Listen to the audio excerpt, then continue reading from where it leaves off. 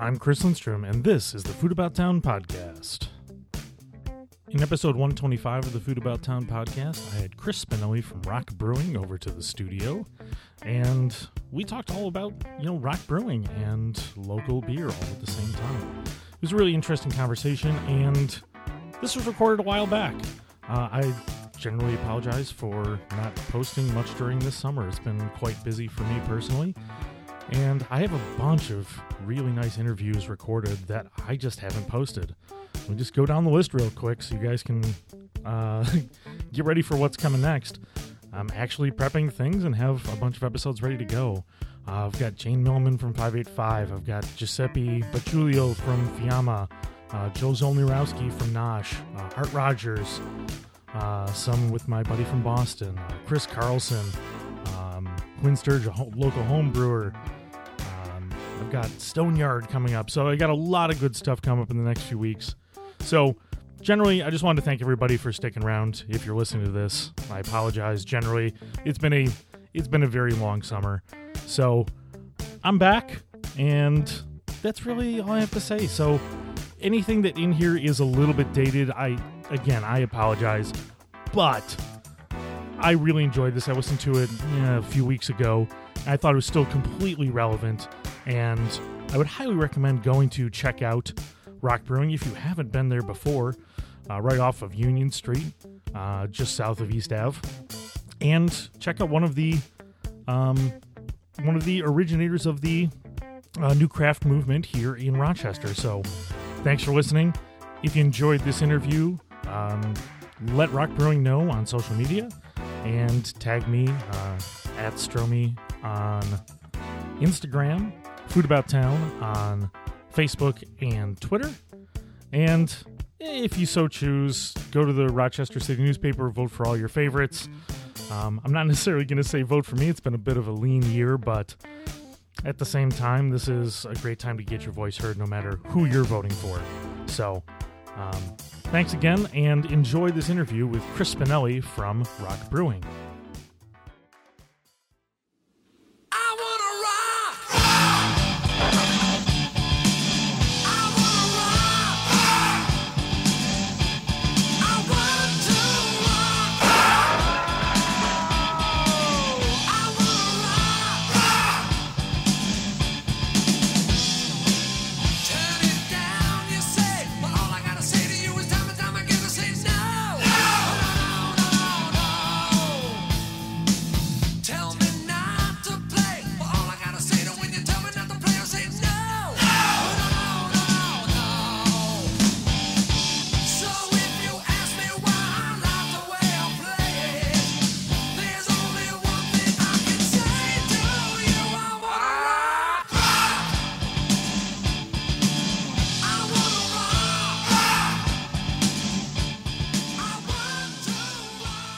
Well, I've got the first guest in the podcast room after it's been painted a jaunty green, I'd say.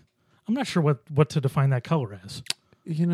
Depending on the light, you've got a little bit of grass, summery green to a more dark kind of comfortable green. I like it. Yeah. I like it. It's a nice look. It's green. I feel good. Yeah. It feels better to me. Yeah. It came as a color when I got the house, and now it feels like my color now. It feels like I made this room a little bit. Yeah, take a little ownership of it. Yeah, we finally painted our first room in 2 years of living in our house. So 3. Yeah, there you go. Over 3 years. Yeah, takes a little while. Yeah, exactly. So my guest today is Chris Spinelli from Rock Brewing.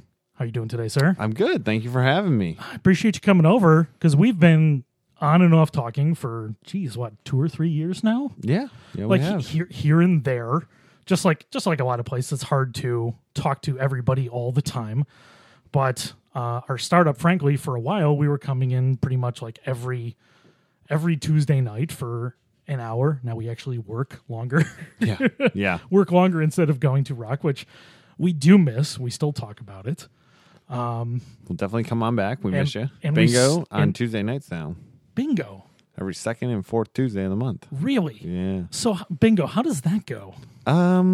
So I announced bingo, and it's a funny little crowd that we get. For a couple of years now, my mother, Patty, has been asking us to do bingo, and we did it. In the first couple of weeks, I had some success, so we've kept it around, and it's a totally different crowd than you expect. Yeah. That's a really... So, all right, now I have lots of questions about bingo. Yep. We're going on a complete tangent. So, one, obviously the crowd you'd expect would be older. A little bit. A little bit. Okay. A little bit, for sure. Interesting. So, the skills of being a quality bingo announcer, what have you learned?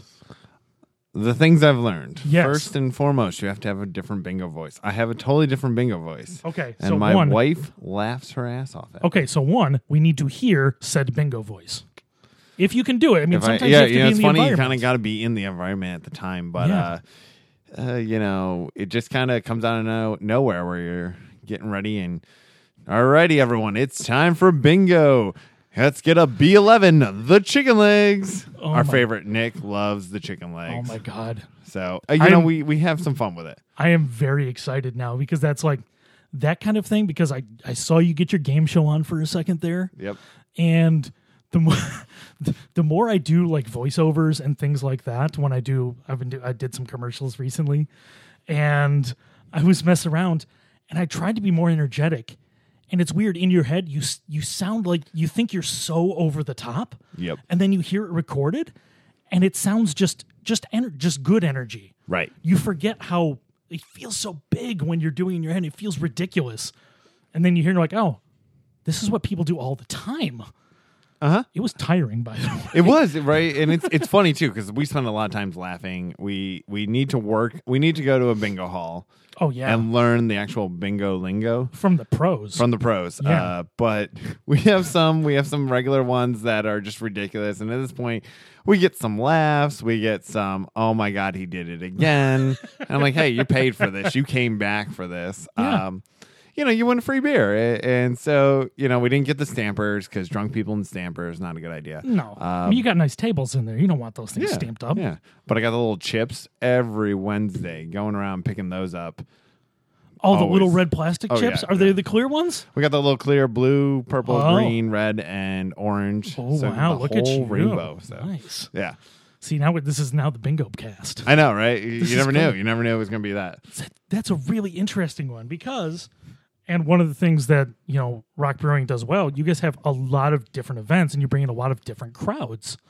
So, I mean, I know you do bingo, you do trivia, which is kind of a standard in the craft brewing. Yeah. Every Wednesday night we do trivia. And it's funny, too, because, we've been doing trivia now for 6+ years. I mean, to the point where Matt Perkins, who does our every Wednesday night for the last 4 years. He's been there 4 years doing. Wow. And it's crazy. Ryan did it for a couple of years. No, Matt's been on 3 years. He just celebrated 3 years. Ryan did it for about a year and a half too, and I did it for about a year and a half.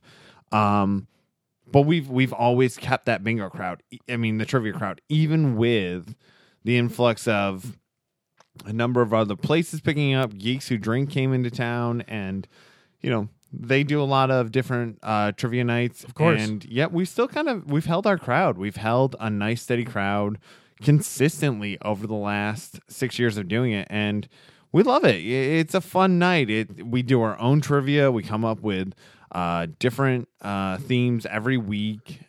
We do 3 rounds. We have a Name That Tune at the end. And Matt's been the best. He really has kept this going, and without him, I don't think we would have seen the success we've seen over the last couple of years. And it's a challenging thing to do well, too, because the people that take trivia seriously, they really take it seriously. The people who are regulars at it, it's challenging to be good and to make trivia interesting because it can't be too obscure. Right. And it can't be too easy because then you just hate the person doing it. Right. Both ways you hate them. Yeah, and we mix it up with a little bit with some guests, trivia MCs. Some the Strong Museum comes in regularly before the Happiest Hour, which we do the Happiest Hour events with them. Because you're in walking distance, basically, to the Strong Museum. We love the Strong Museum. They've been huge support to us and just an amazing partner in that neighborhood. So yeah, we've always tried to do some different stuff and keep it fresh. I mean, after 8 years, we've had to change a lot, especially considering the fact that when we opened up downtown, we were the first brewery with a tap room in downtown Rochester. Well, let's take that pivot. One, Let's go there. That was artful. I think I like what you did there. That was smooth because I was going to do it shortly, but you did it for me. I got and you. I'll take it. So, Rock Brewing, like you said, was the first Rochester brewery, the modern Rochester craft brewery. Yep. Not Genesee. Yes. And when we talk about modern, that kind of started in that 8 to 10 years ago range. Mm-hmm. Rohrbach is kind of the generation before Rock Brewing. Yep. But Rock Brewing is kind of the new generation of craft breweries that, continues to this day as we see it expand out into the different regions of Monroe County and outside the county and everything else. But with you guys opening 8 years ago, kind of the start of the modern craft brewing trend here in Rochester. Interesting position to be in. It really is an interesting position to be in because, we weren't the first. Obviously, you had Rohrbach's. Yep. You had Empire, right? At one point, opened up downtown and closed. You had... Honestly, I don't remember them. That was a long time ago. Okay. Early 2000s. Okay. So again, there was a different point. There have been influx, and then there's been some of these losses, and... then if you look at the second wave, we're considered in that second wave of craft breweries in Rochester, which first you had Naked Dove open up in November of 2010. And I think when we talk about Naked Dove, I think people forget how close they are to Rochester. Yeah. Like, I don't think of them as a Rochester area brewery. Right. It's so funny because Naked Dove, Three Heads, Rogers, and Rock all opened up between November of 2010 and June of 2011. So we kind of consider ourselves this little weird, second wave family of, nowadays you wouldn't throw Naked Dove in because there's 6 breweries in Canandaigua, but like we opened up at the same time. So we have this affinity for each other. But yeah, we've all kind of come together now, and you look at it, and we opened up with the tap room. And there wasn't much for a couple of years in terms of like Rochester, but now you have 11 breweries downtown Rochester. It's a totally different market out there. One also, let's talk about one. Where is Rock Brewing located?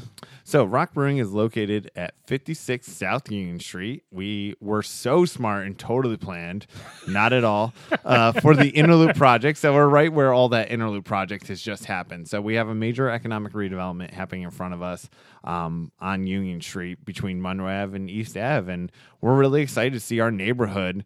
The neighborhood we envisioned, we moved into that neighborhood seeing an opportunity for an area that was just kind of a pass-through or just kind of overlooked but had a lot of potential. And now we're in the thick of it. So I find it very interesting because when it opened, that neighborhood, Union Street was, for lack of a better term, desolate. Yeah, that'd be the best way to put it. Nothing happened on Union Street. People didn't walk down Union Street. No, I honestly, and I say that's very true. People did not walk down Union Street because there was very few lights, and True. It was a one-way street that was only really an outlet to get to East Ave. Exactly, and that's people the only would reason. fly by it. You're talking 45, 50 miles an hour, just because it was a one-way street off the Interloop, and that's all it was. And it was it never felt like a place where you'd want to be. And even just with the fact that they, tore down that area and now there's parking on both sides of the street, like it changed the area just completely. Oh. Even though there's not anything else new there. Yeah. Like if you haven't been down in a while, it's a little crazy now with all the construction. So they just started construction across the street from us. Oh, okay. I haven't seen it. Yeah, on the new apartments and townhouses that are going up.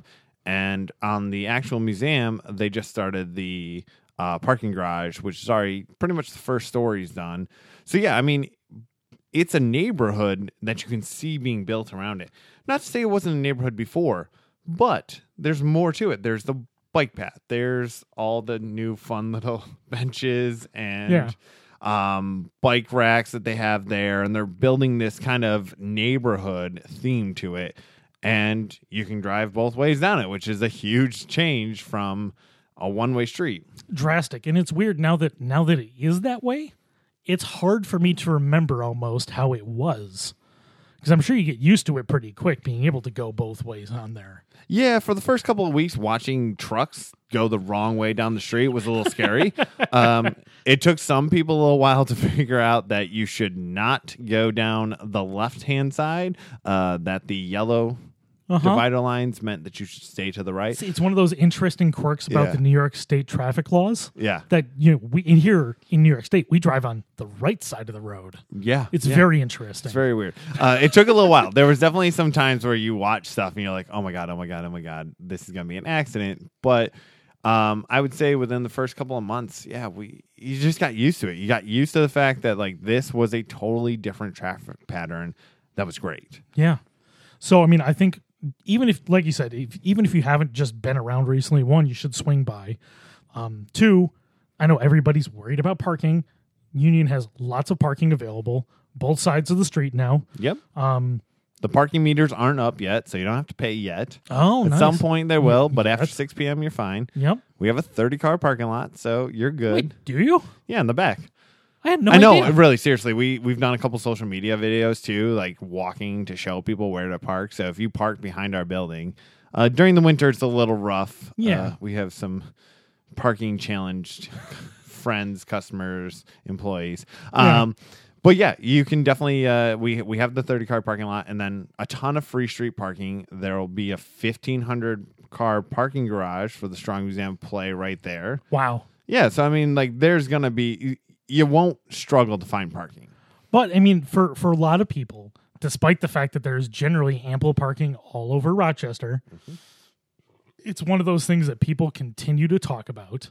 But you have plenty of parking, and now that I know, I will actually use your little parking lot. I had no idea. It's worth it. I've been there many times. Yeah, I know. It's still shocking. How do we have to just remind people, explain, let them know? I mean, coming off that little one-way Chapman Alley. So again, being on a one-way and a one-way was so tough. Right. To now having that major two-way intersection in front of us, it's great. So. Yeah. See, I had a friend who lived on Chapman for a long time. And so when I used to stop over, I remember we would park on that street and then we'd walk over. Because I was like, oh, this is a new place. This was a new thing to see that here in Rochester. So, I mean, do you see more foot traffic now, or do you see people actually coming into that neighborhood more now that way? Yeah, our traffic has changed a lot. The dynamics have changed. The industry's changing, and so we're still seeing this shift of new and regular customers. We do have some neighborhood customers that we see 24/7. They're great. They love us and they're there. But we do have a lot of this tourism. Oh, I never knew you guys existed. Being so small and starting off as small as we did, we've always struggled to kind of get out there, find our niche, find the point where, oh, hey, we're here, we exist. Not just, oh, I've heard your name, but I've never been, right? Or where are you at? Oh, you're open 8 years? Yeah, we're open 8 years, and it's a little crazy, but the neighborhood is definitely coming along, and we have some great regulars from there, but I can't wait to see, and I'm terrified all at once of 600 plus units that are going to come on the whole entire little project right there. Yeah. Within 2 blocks of us, there's 600 new units, and we're really excited not to just have them there, but more importantly, to make sure that we offer the experience that they want, that really goes with that neighborhood, that takes that neighborhood to the next level. We've been there. We've invested a lot of time, energy, and money into that neighborhood, and now we want to see that neighborhood reap the benefits and rewards of, hey, there's great things to do here already. We don't have to be the first trailblazers here. There's a great brewery here. There's Skylark right up the way, and they've got great food and great little atmosphere. You've also got the barbershop, the Gentleman's Barbershop right there. That is always growing. I mean, it's like every time I turn around, they've taken over another portion of that building. Well, it's like a staple now. It's like when I ask people where do they get their hair done, that is one of the places where people go. Yep.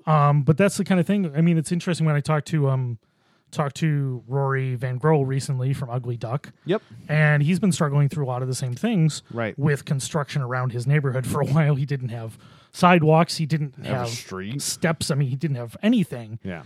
And, that's definitely, it was a challenge for him as that went on.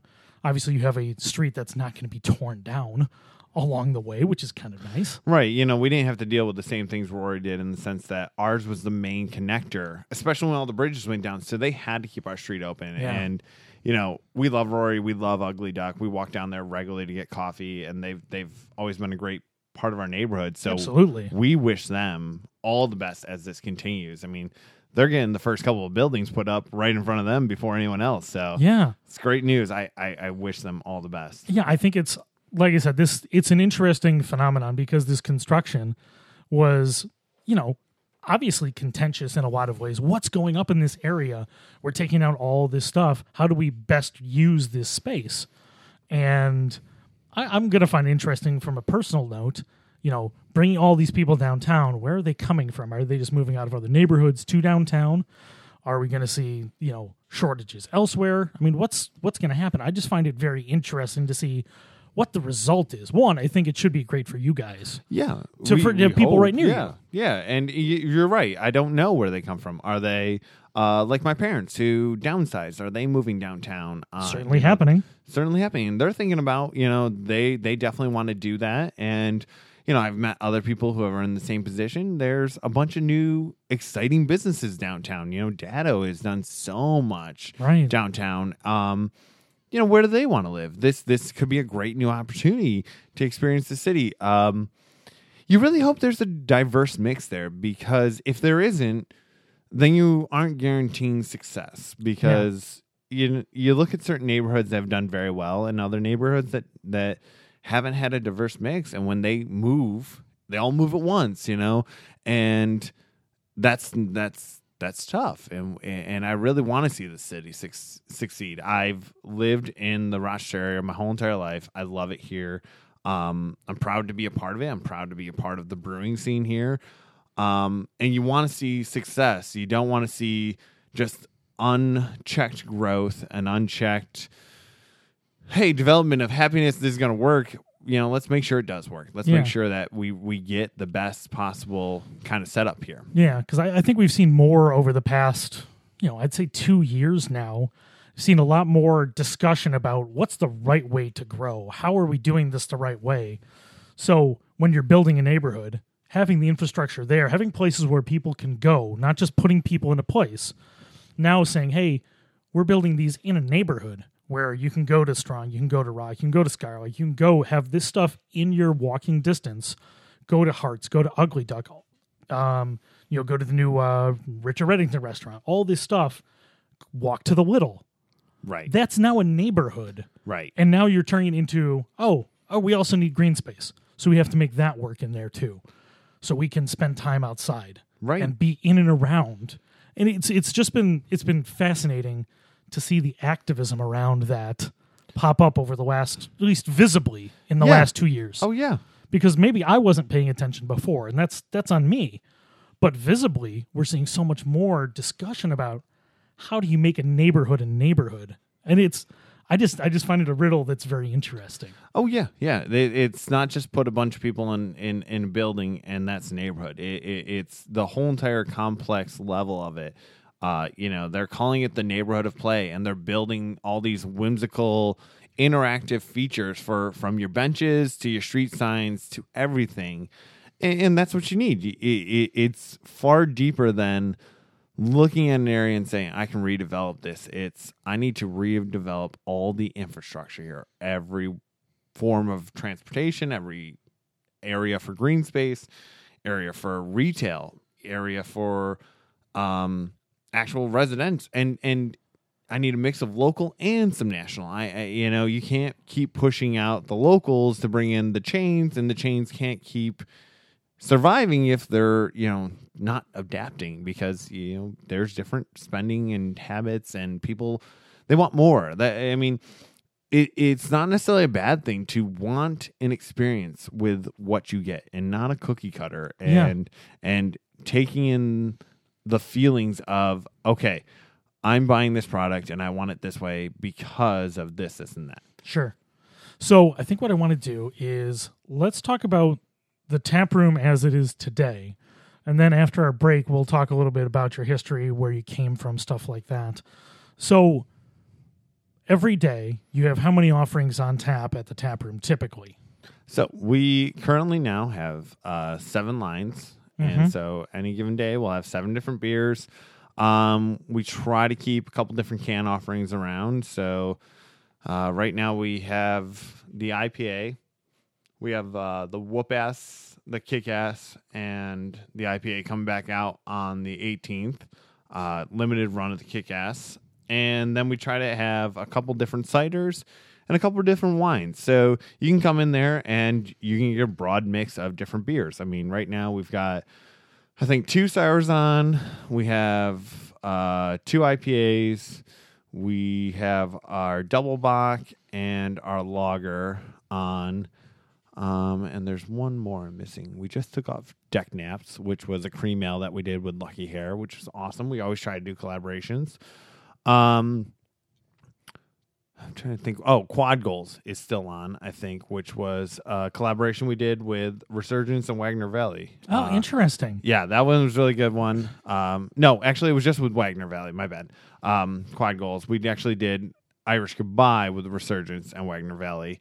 So, yeah, we're constantly updating things. And we have a small food menu, too, where you can come in, you can get a couple non-pizzas, we do some sliders, and some small bites. We're looking to expand the kitchen. You know, that's always been something we want to work on, is that experience with the kitchen. Sure. But yeah, we have a broad range of beers, and there's no one that comes in that can't find something. Well, let's talk about that for a second, because that's something, having spent a fair amount of time at the tap room, something that I've always noted and something I always appreciated was that there was, if you wanted to be a beer nerd and say, hey, I just want, the simplest beer, or you just like a simple beer, you always had a lager or a Pilsner or something like that on that was interesting. And it wasn't just the basic, it was the basic done really well. Well, we appreciate it, because for me, the Logarithm and the Smash Pills and the Helles are some of the best beers we do by far. Yeah.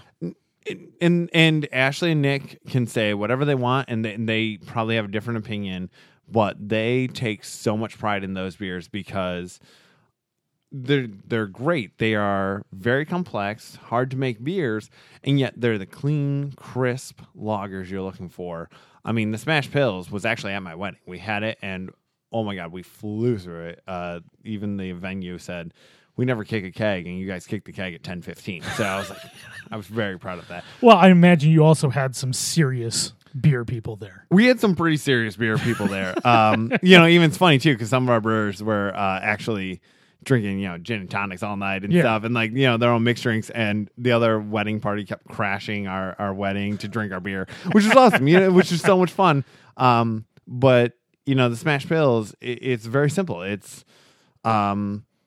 Bohemian malt, Pilsner malt, and it's Czech size hops with Pilsner Urquell yeast, and that's it. That's it. And you can't hide anything in there. You can't, overhop it. It's got to be clean, crisp, and just delicious. And it is something that, it comes out a little big at about 5.9% alcohol. So it's not a small beer, but it really is something that you can approach it, whoever you are, and to understand, one, as your non-beer drinker who comes in and is like, just, give me something light. Well, try this and really experience what a beer should taste like.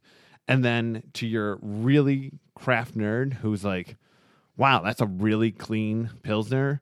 That takes a lot of skill. That takes a lot of work. And granted, it's not going to be the beer that's going to be all over Untapped as the, 5-star beer that's the greatest beer ever, and you got to have it in its Instagram culture, right? But at the end of the day, it takes a lot of pride and a lot of love for that beer to make sure that it tastes the way it does. And we treat that the same with our lager and our Helles, and they come out really clean, really crisp, and man, yeah, I love those beers. See, it's the thing. I love seeing that, because for me, when I talk about food, those are the kind of passionate things I care about, is the simplest, the things that are really down to, did you do everything right? Mm-hmm. Which for me, when it comes down to when I look at the total picture of what you guys offer, there's always a dark on, and it's usually something that's interesting. Not necessarily a ton of adjuncts, but an executed beer, even if it's a lighter porter. Yeah. You know, I've had lighter ABV porters at your place, and it was really nice. Yeah, You know- we do a broad range. We've got the mocha porter. We do the moo, which is a Assuming milk milk stout. Yeah, and we have our coming up. We have Midnight Tiki. It's a chocolate brown ale with toasted coconut. You know, it was literally what do we have sitting around the brewery today, and let's make it. And it's phenomenal. We've done Imperial Stout. We have the dry Irish Stout that's coming out soon. We have a Doppelbock on right now that's phenomenal. The Hollerbach. Well, it's also not a style that people really go into as much. I mean, obviously Jenny's been pushing it. They do their version, which is very popular. Yeah. And it's great to see, say, hey, this is our interpretation of a Bach or Doppelbock. Yeah. To say, hey, this is what we're doing with it. And if you've tried this, we'll try this one and see what you like about it. Yeah, exactly. And we try to add complexity, but a broad range too. I mean, don't get me wrong. The whoop ass the IPA. We can pump it out all day, every day. People love it. We can do a hazy IPA. You know, we do them a lot, and people like them, and they go crazy for them while they're there. But at the same time, we get people coming in like, where's your sours? Bring those out. Where's your sours back? Where's your pale ale series? Well, and also it's also the creativity that goes into those sours because, again, since I've had a number of them, it's always a bit diverse. It's not just one kind. It's not, hey, we're doing a straight goza. We're doing just this. But it's, hey, we're doing a sour with, we're doing peaches, or we're doing passion fruit, or we're doing a mix. And there's always a different flavor. And I think one thing about the sours is you've always struck a really nice balance on the sour. Maybe it's not quite as sour as I want it, but very few times do I go in and say, oh, that's not really balanced. Well, thank you. That's something we aim for is balance is a key because the beer needs to have balance. It can't be just one thing. Beer is very complex. And at the end of the day, it's very complex and it's very simple, but it has to have that. It has to have that experience to it. It can't be just like, wow, bam in your face. This is one aspect of the beer. So we try to have some great balance, and glad you said that. So I think what we're going to do, I think we cover what the general offerings are, and then most of the IPAs, of course, you do I had your Vermont style and your juicy moderns, but your basics are classic IPAs. Yeah, West Coast IPAs, really. We do the the Whoop Ass is a little bit more of a West Coast kind of double IPA. It's got some East Coast balance to it. Sure. The IPA we call it a traditional East Coast IPA. And we still people love it, and the Kick Ass is just a crazy triple IPA. We try to just go a little bit to the extreme with that one. But yeah, I mean they're gonna be consistent, and they're gonna have the quality, and they're gonna be something that you can drink. I mean, people pick up the Whoop Ass all the time and are like, oh my god, this is like got a great grapefruit, citrus forward kind of experience, but like, you're telling me this is 9%? There's no way this is 9%. I'm like, yeah, it's 9%. And it's like, I can sit down and drink like 3 of these. I was like, well, good luck with that. It might whoop your ass. But, and it's so funny because people will come in and they'll be like, oh my God, that beer. Yeah. I thought I could drink 3 of them. And I was like, well, maybe you shouldn't have, but well done. I appreciate it. Yeah, appreciate it. So feel free to call an Uber. Yeah, exactly. Find your way home. All right. So we're going to take our break. We're going to come back and talk a little bit more about the history of rock, and we'll be right back. No ad here in the middle today. Just wanted to say, hope everybody had a great summer, and it's podcast season again here at the Food About Town studio, so stay tuned for more. And we're back with Chris Spinelli of Rock Brewing, located at 56 South Union Street, just south of East Ave, right in the heart of Rochester. Oh, yeah. Doesn't that sound nice? Yeah, it does. That really does. So during the break, as usual, we got into some interesting conversations. but one of which is being how people sometimes can get surprised trying new things. And I know recently I've had a few cocktails at places where I just said, hey, just give me whatever you want. And it was the kind of thing where I never would have ordered it, but damn if it wasn't delicious. I talked about one with my buddy Chris Clemens not that long ago. We were out in Medina, and I had a Tom and Jerry, a classic Buffalo thing, apparently. Maybe I'm sure it has European roots, but very popular in Buffalo. You know, a sweet, heavy cocktail. I never would have ordered it. It was damn delicious. But that's happened to me with beer as well, and especially now that I'm, you know, as you get older, as you try different things, your tastes change. You want different things. Last night, my buddy Adam Solomon from Joe Bean stopped over. We were watching some wrestling, and Very nice. And he had brought over some, you know, some quality beers, and he brought over an older Stone Brett IPA, and a very interesting beer. A very interesting beer. Not one I was expecting necessarily to enjoy. I'm not sure I enjoyed it, but the experience was very interesting. Yeah, you know, I mean, and that's the thing with beer. Beer's an experience. There are memories you can have with beer and experiences that really make them. It's one of those things where even opening up a Boston Lager or a Sierra Nevada Pale Ale, you know, I remember getting back into craft beer when I drink those beers and how they helped change and create this industry. You know, for me, history is a big thing. I'm a little bit of history buff. I love it. That's kind of some of my passion to it. And to look back at our industry and forget like how important some of these breweries have been to really creating this scene and giving us the opportunity to do crazy beers, to do things that you know, Cascade hops came out of the fact that they were style created by the big breweries that never use them, and they were the only thing available. And that's where, you know, some of these great pale ales came out of in the early days, because that was it. That was the only hop you had. And now people are like, oh, Cascade hops. And you're like, no, like it's still great. It's still a great hop. You know, granted, you shouldn't pay crazy prices for it. You get it on cheap prices, tons of it. But like, it's not a bad hop. And people, you know, think that you have to have all of these super new, fancy, fun hops to be the only one to make great beer. And that's not true. One, I think the interesting thing too is sometimes it's, you know, using different expressions. So using what is now a modern technique and applying some of those same hops to it, and not to buzz market other local breweries, but I've had other, you know, some beers around town where people took those hops, not just as bittering hops, but treated them the same as some of the other ones. Yeah. And, you know, doing dry hopping with those things, trying to bring out those flavors.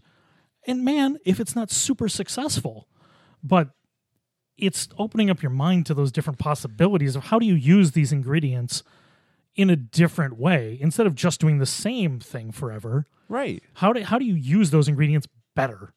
Right. You know, we do the pale ale series that we have, and we keep the same base pale ale, but we change the hops, and we use a single hop in it. And the experience of that hop and getting to know that hop, people love that stuff, and it's really cool, and it broadens your palate. And who knows? You try different things and see what happens. That's what craft beer is. I mean, we are an experiment. It's 40 years old. The industry started 40 years ago. Yeah. And, you know, I've had some weird reflections on that of late concerning the fact that, you know, I've been between home brewing and open coming up on like 10 years now, right, in the industry. And that's really weird to me. And to think that we're a quarter of the industry, when the reality is we're all still so young. And we're still trying to figure this out. And we've made some great waves and we've done some great things, but there's still a lot of work to do. And there's still a very big, broad industry that, you know, we need to embrace. There's more to craft beer. There's more to beer than just craft beer. And there's a lot of people out there who are not in craft beer, but could easily tomorrow be. And how do you reach them? And how do you touch them? And how do you give them the experience that says, all right, I'm going to move into this. I want to experience this. And I'm not intimidated by it either. Yeah. So I don't want to get into your history, but I think I want to take that point for a second because, here in Rochester, we have a abundance of beer nerds and beer geeks around. And I think that point that you're bringing up about appealing to, having those entry points for people to get into craft beer is, I think, such a critical part of growing that market still here in Rochester and elsewhere, is being approachable to people. And I know sometimes, when you're so deep into it, it's easy to forget about how did you get into this. Like when you mentioned, Sierra Nevada, when you mentioned, Boston Lager, think how did people get into beer? How did people move on to craft? How did they open their minds to it? It's a very interesting conundrum because you do need those people to keep healthy here in this business. You can't depend just on the beer nerds because they're defined by newest and newest and newest all the time. Right. And, in the beer nerd culture or the Instagram culture or whatever the culture is, right? Craft beer isn't defined by those people, but they're important, right? There needs to be trailblazers because if there weren't, then the industry would have never sparked. But now we're in a point where you're talking about a beer industry that loses 2% annually overall. So craft beer in the last 3 years has only grown 6, 5, and 5%. So we went from 18 down to 6, 5, and 5. So it's slowing down, but that's a broader economic concept there too, where the overall industry of everything is kind of in a weird flux. But if you look at beer for 12 plus years, 2% every single year gone, erased. Yeah. We want to see this industry grow, and we're at 12% right now of the craft beer market of a $100 billion industry. How do you approach? How do you give that person who, they've never experienced craft beer and want to approach craft beer? You can't just toss the craziest beer at them, but to give them an opportunity too, where they're not feeling like, oh, you're putting down my Bud, my Coors, my Miller, right? I'm too good for you. You gotta give them an opportunity to say, oh, hey, you like that? Why don't you try this? You might like this Jack Abbey's Pilsner or Rock Brewing Pilsner or Swiftwater beer. You might love that beer. And they might say, well, I like that. Well, what else is new?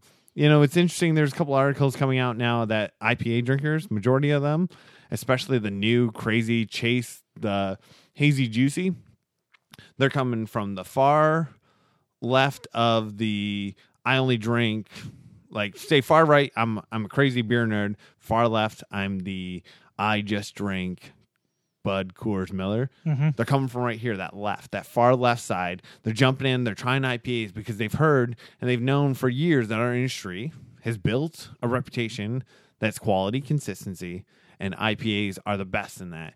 And so you're seeing a lot of that. And, it's definitely interesting. Women love the hazy, juicy IPAs. That's another big thing. Diversity is going to be key. That's going to be the next big thing, because if we continue to look at the craft beer market and say it's this model of, I go to a brew fest and I see a bunch of flannels, me and yous, big beards, right? Yeah, guys. Well, then at some point that's got to change, because there are a lot of great women in craft beer. Absolutely.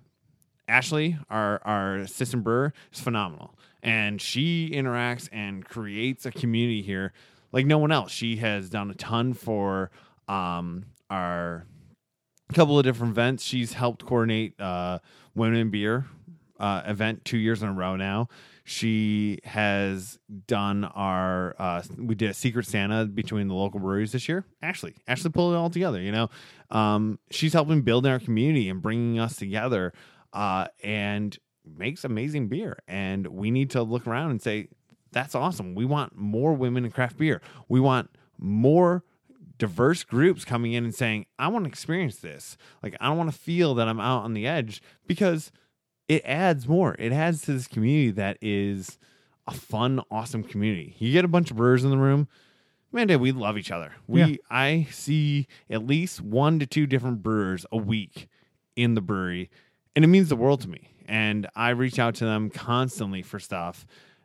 And you got to have that because we're little tiny guys. That's the end of the day. We're little tiny groups of breweries trying to compete against major conglomerates. That's the thing. Even like, it's weird to say like, hey, the biggest local breweries, excepting Genesee, of course, are Three Heads, and they're tiny compared to anything major. Yeah, they're absolutely tiny. Yeah, Rohrbox and Three Heads, they are the biggest breweries in Rochester, and they're tiny. Yeah. They're not even in the regional brewery status. Yeah, but those are our biggest players when it comes to volume. Yeah, here in town, and everybody else plays in that same general range. Ranging from that 1.5 barrel system up to about 30.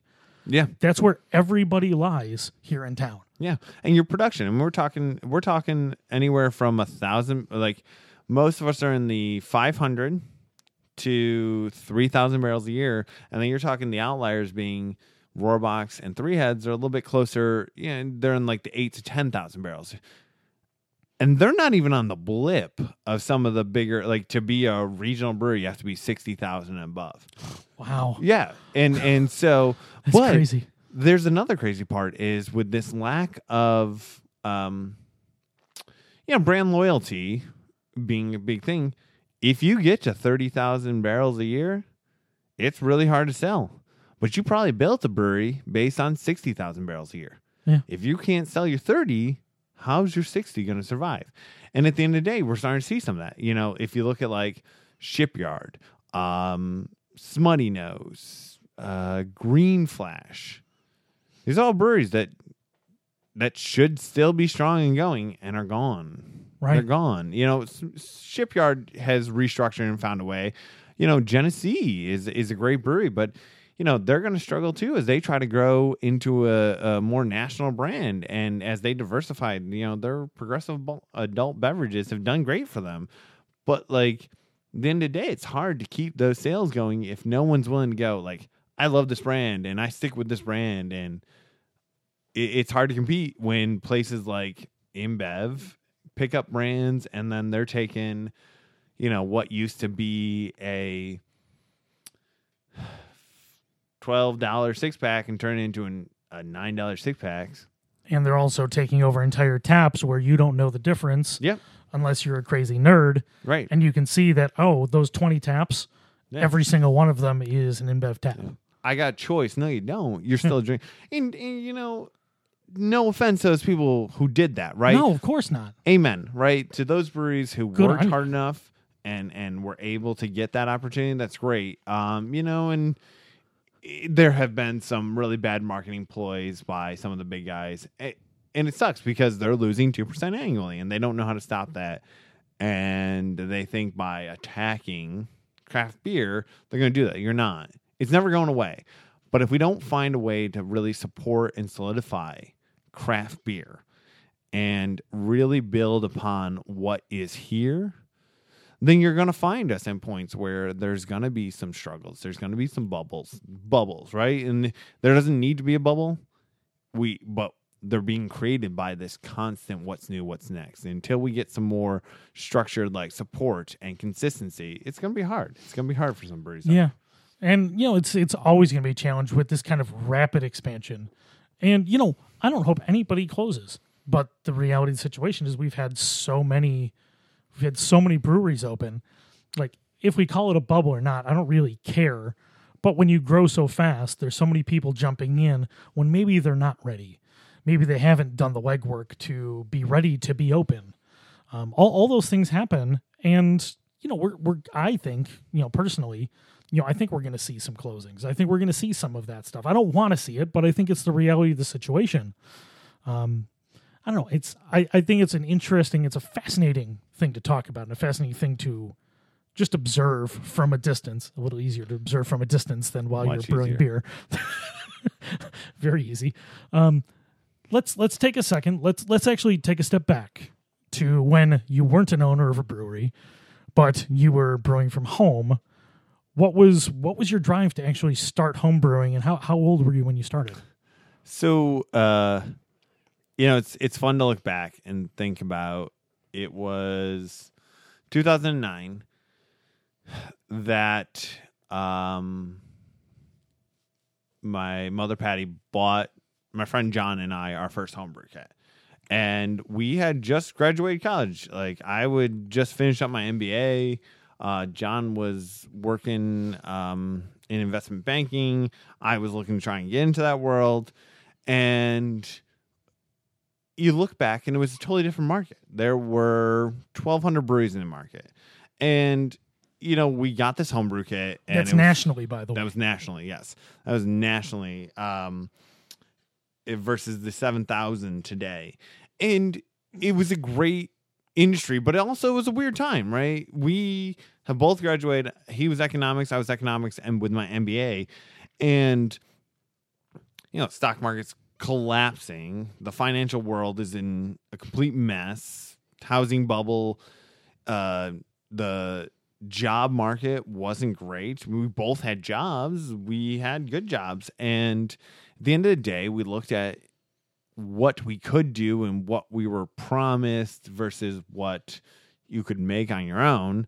We were young, and we thought, hey, let's do this. There's room in this market. And clearly, 7,000 breweries later, there was room. But how much room? And we were young and naive and started off probably a little undercapitalized and just a little inexperienced. But we had some time. We had some time to play with things. Nowadays, you don't. There's a brewery opening up every couple of days in New York State. Yeah. New York State now has 450 plus breweries, right? There are people who are calling for, trying to get the last couple of counties that are holdouts in New York State to get a brewery in there. There's probably not a brewery there for a reason. Right. At this point, if there's a brewery like 4 blocks up the street, probably not a good place to start your brewery. And not to say that we don't support. I love and support all the local breweries. I'm on the New York State Brewers Association.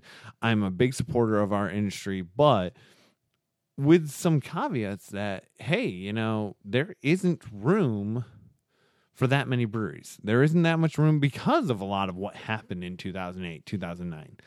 There's a lot of interesting studies coming out. Millennials don't drink. Millennials, or they drink across all 3 sectors equally, and they don't spend money.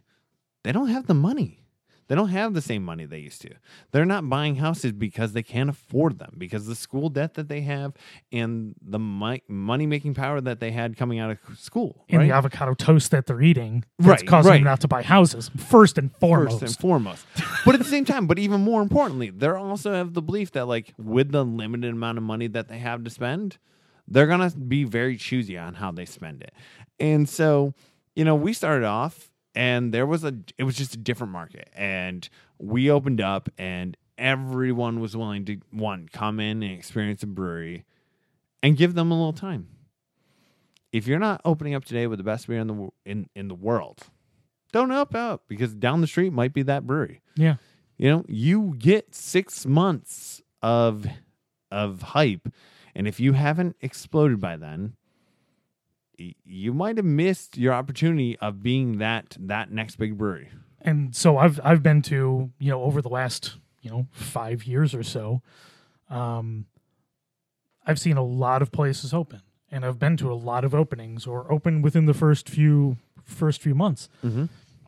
And you walk in, I'm not talking about anywhere specifically, and it's not just one place. So I'm not just talking about one place, but I've been to places where I've walked through the entire list, and I didn't have a single beer that was like, oh, that's interesting. Mm-hmm. Or, hey, everything on here is just so pinpointly perfectly executed.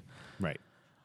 You know what? That's kind of a staggering thing when you look at the investment that they put into these places. Right. And you opened without anything that was exciting or anything that was like, oh, wow. Like, there should be one thing on there that makes somebody that comes in like, oh, wow, we got to come back here. We got to be here again. And it's not just one or two places I've been to that did that. Yeah. It's a lot. It's a lot of places. And I can say that about restaurants too. Oh, yeah. I mean, look at the restaurant industry, right? Of them, 85% fail in the first 5 years.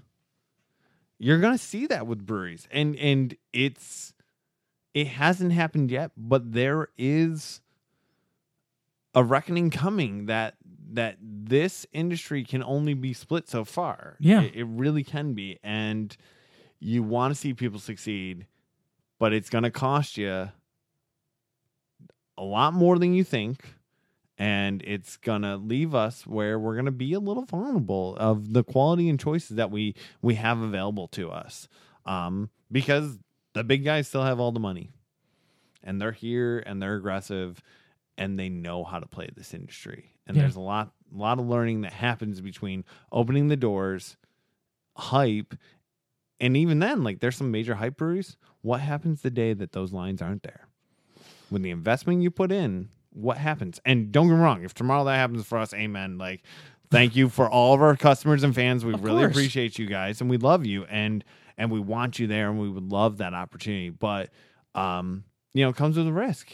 It really does, and we don't know. We don't know what the future's going to bring.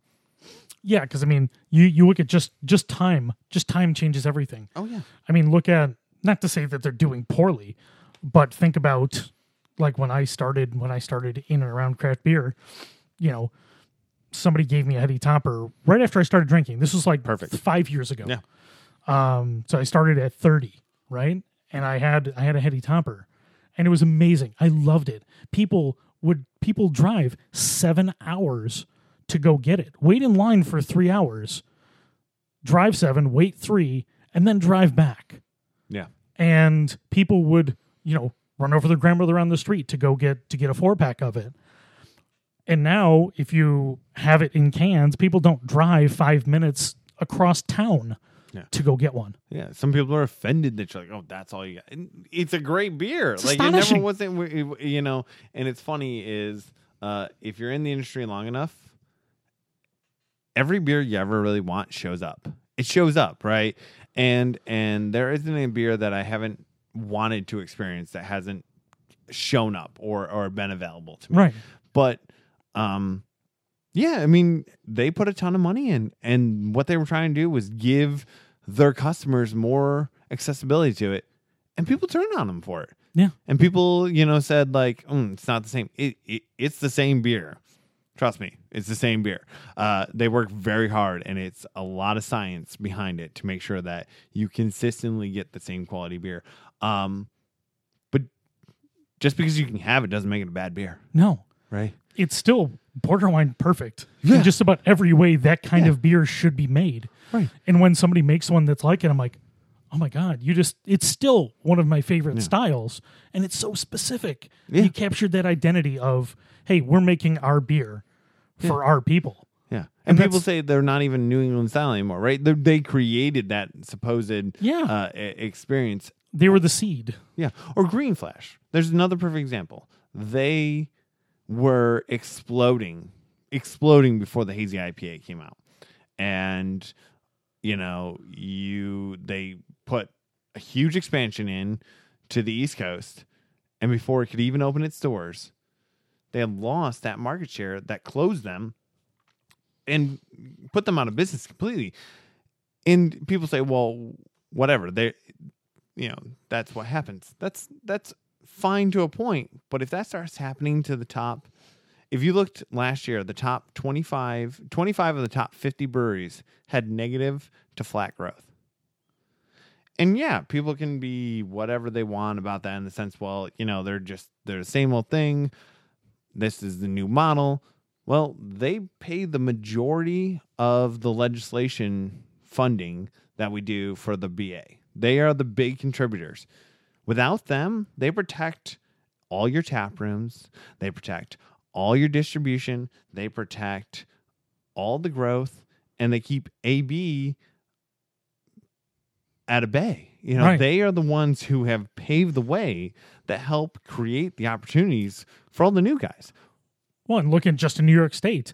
I mean, because of how craft has, positioned itself, Now there's, for the pluses and minuses of the farm brewing bill, it facilitated the opening of a great many breweries Oh, yeah. in New York State. 200 plus just from the Farm Brewer Act. And don't get me wrong, Farm Brewers Act is great. But of those 250 plus breweries, most of them aren't but 10 that are doing 10,000 barrels a year. Right. But if they didn't have what Dave Kotaleski at Empire did to create the New York State Brewers Association, Fred Matt at FX Matt Brewing Company has done, Chris Erickson of Lake Placid, I'm on the board with these guys. They've worked so hard. Rich Vandenberg from Greenport, they have changed this industry, and it's an honor to work with them and be on that board. And there's some days I'm like, oh my God, I'm terrified because there's so much that you learn that you're like, oh my God. But we've done so much, and at the same time, like, a lot of what we do is in the background. It's the keeping the retailers happy because they're seeing us as a threat as the overall industry and experience for retail changes. Wholesalers want to work with us, but at the same time are worried that, as things change, what is their role? What happens when it used to be thousands of distributors, a few breweries? Now there's thousands of breweries and a few distributors, and what's the best model for them? And it's a very dynamic industry, and you look at even SLA law. They work with us, and they're the best. New York State has done so much to make sure that we all work together, but they're even struggling with 80-year-old laws. And how do you interpret them for a modern craft industry that, in many minds, should have never existed? Right. Because there was just no model to make that work. Yeah. And now we're here, and we got to make it work, and we work together and do our best. Well, I think what we're going to do, we are going to wrap up for today. And I hope we can have more conversation about this, because I think there's still a ton more to talk about. I think it's a topic I'm endlessly interested in, because I think we're at that inflection point right now where everything's changing, and there's more people wanting to talk craft beer than ever. So I hope we can have some more conversations about it. But in the meantime, you should go to 56 Union Street, check out Rock Brewing in person, right on the precipice of the new neighborhood of play. And I think soon enough you'll have Rock Brewing in stores again. Yep, we're back in a number of stores. Beautiful. We're on a number of new accounts. Really working hard to grow again, and we're excited. So I'd love to be back and talk to you some more, and anything we can do to promote this industry. Sounds great, Chris. Thanks so much for coming over. Thanks for having me. See you.